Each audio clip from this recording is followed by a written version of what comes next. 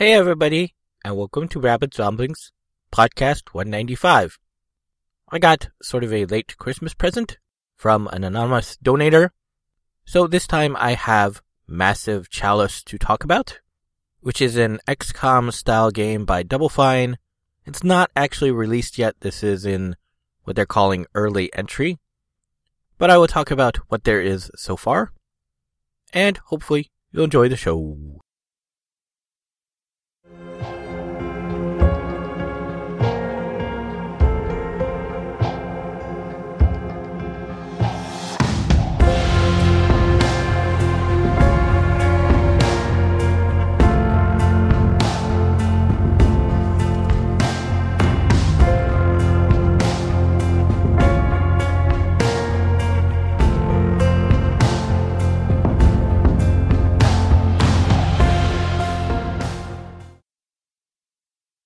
Massive Chalice is a turn-based and resource management game similar to the style of the recent XCOM.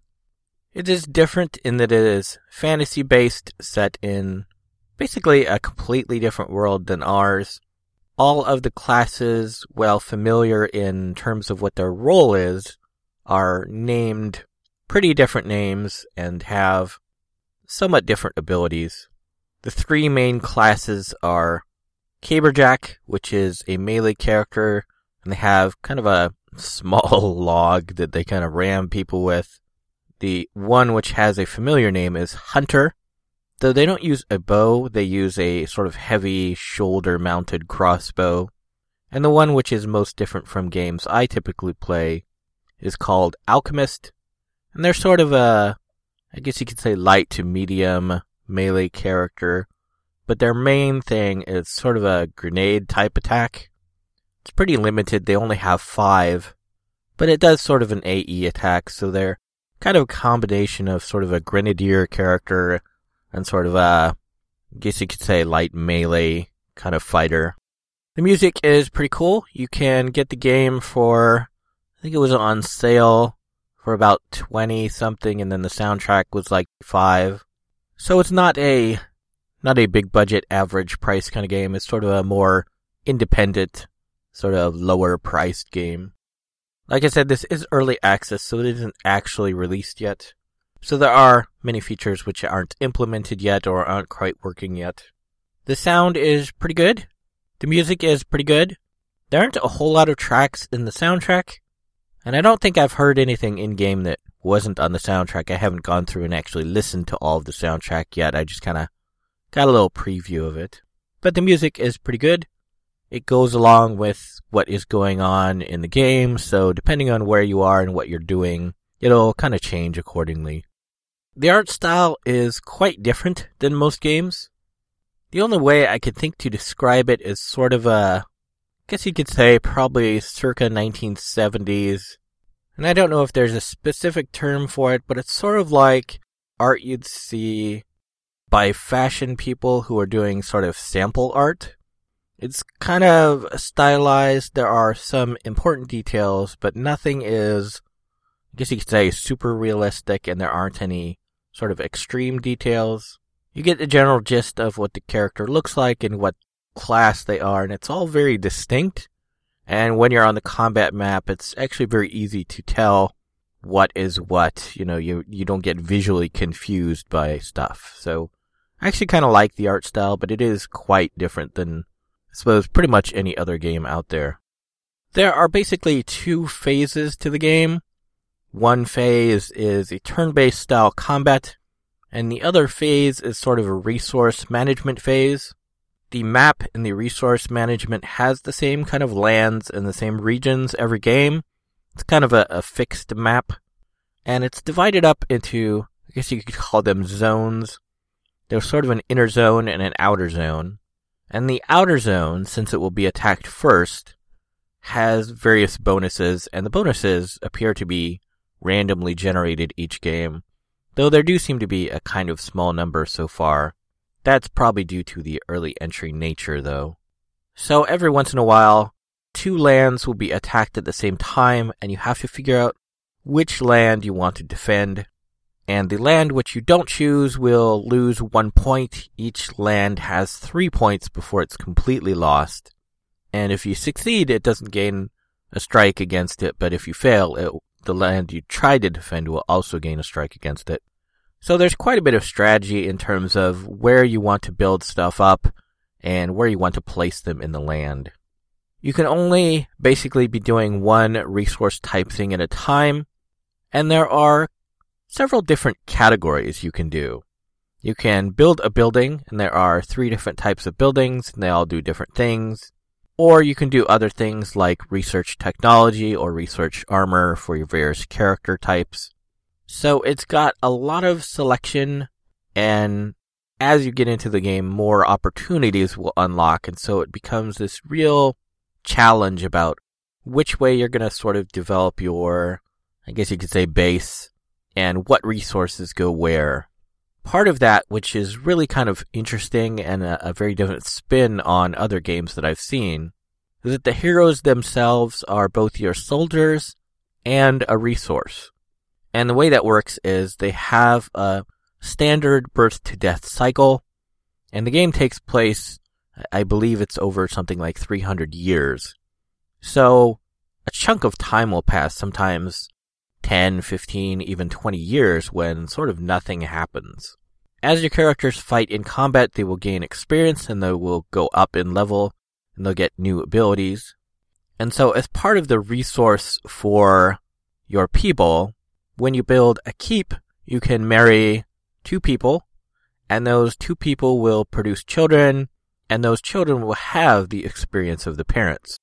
So you become quite conflicted as to whether you want to keep your experienced soldiers for fighting out in the field, or do you want to make them parents and then you'll have soldiers, 15 years in the future who are, that type and that level.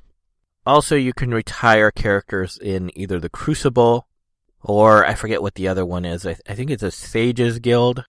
And the Crucible is sort of a trainer who trains all of the people. And all of the people, as I kind of mentioned, is between birth and 15 years old. They will sort of train up and they can't fight yet. So they're influenced by their parents and they're influenced by whoever you have in the Crucible. And so that's another resource. Usually that's something I pick for somebody who's really old and very experienced, or somebody who's maybe infertile and can't have children. I think they're a really good choice for the Crucible. And with the Sage's Guild will reduce your research time, which is what they're calling basically everything. So building a new building, researching technology, all of that will be influenced by the Sage's Guild. And again, anybody you put in the Sage's Guild will be out of combat and not able to fight anymore. Another kind of cool thing is that as your soldiers die, since there is permadeath for the soldiers, if they were experienced, there is a fairly high chance that the item they were using will become sort of a special enhanced item. You will then get a choice of people in what is called their bloodline, and that is basically their immediate family, who you can pass that item on to. That becomes kind of tricky, because even though there's a high chance of them being the same class, sometimes you might not have anyone else in the family who's fighting, or you might have, their next of kin is somebody who's really old, and so they're just going to die of old age very soon. So it's a very cool way to sort of get upgrades and keep the upgrades within that family. And again, as I said, the bloodline can die out, so you do want to be very careful. Again, the resource aspect of the family system, you want to make sure that you have people for that family to marry into. So there's a lot of very cool tactical combat. I have been missing that since XCOM kind of just stopped getting content. Firaxis really dropped the ball on that one, I think. It's been years and years since XCOM came out. They've only had one expansion. I was really expecting way more content from them, and they just haven't put it out. I don't know if Double Fine will sort of take up that mantle, and if Massive Chalice will be something that's regularly updated or gets, way more content before release or something. It's really kind of too early to tell. But I've played probably about 8 hours so far. of which that's probably 4 to 6 games. It's a combination of I'm not very good yet, and there are a few game-breaking bugs which kind of stop your progress. The biggest one I have right now is you'll go into a mission, and the mission basically won't load. It'll just be a black screen. Apparently they're aware of the issue and know what's going on, and they'll have a fix out very soon. But until that happens, that's kind of a total random shot. I've had games last only 15 minutes before that happened, whereas I've had other games that lasted, I think one was about a little over an hour before it happened. But I would say if you liked the new XCOM, you should definitely check it out. You might want to pick it up, or you might want to wait until they actually launch. But I think it's definitely worth looking at if you are into turn-based strategy / resource management games.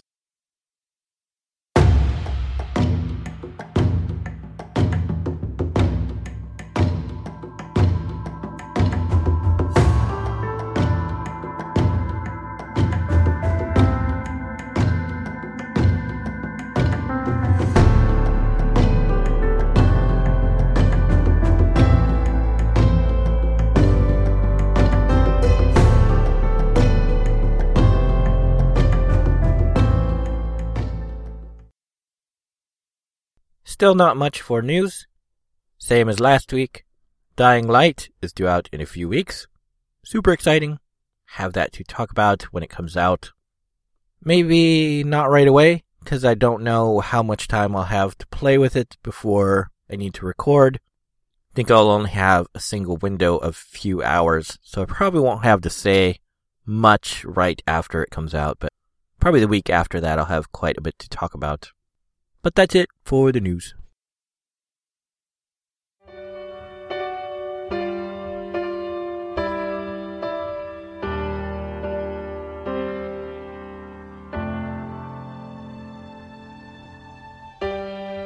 I reflect on my reflection, and I ask myself the question, what's the right direction to go? I don't know. So that's all I have for this Rabbit's Ramblings. No donations other than Massive Chalice. No Patreons as far as I know of. So that's it. There's no new news about my sad unemployment stuff. I haven't gotten any news from them on how to try to extend it. I will have my last paycheck by the time you hear this podcast. So if I don't pick up any kind of income quickly, the money I have will run out fairly soon. But I'm hoping that my tax return will come pretty quickly. I think that's due pretty soon, that we can, fill that out and then get some income from that, I hope. But as I said before, I'll keep people posted on all the sad things and what is what with that. But that's it for this time. Hopefully, I'll see everybody next time. Okay, thanks, bye.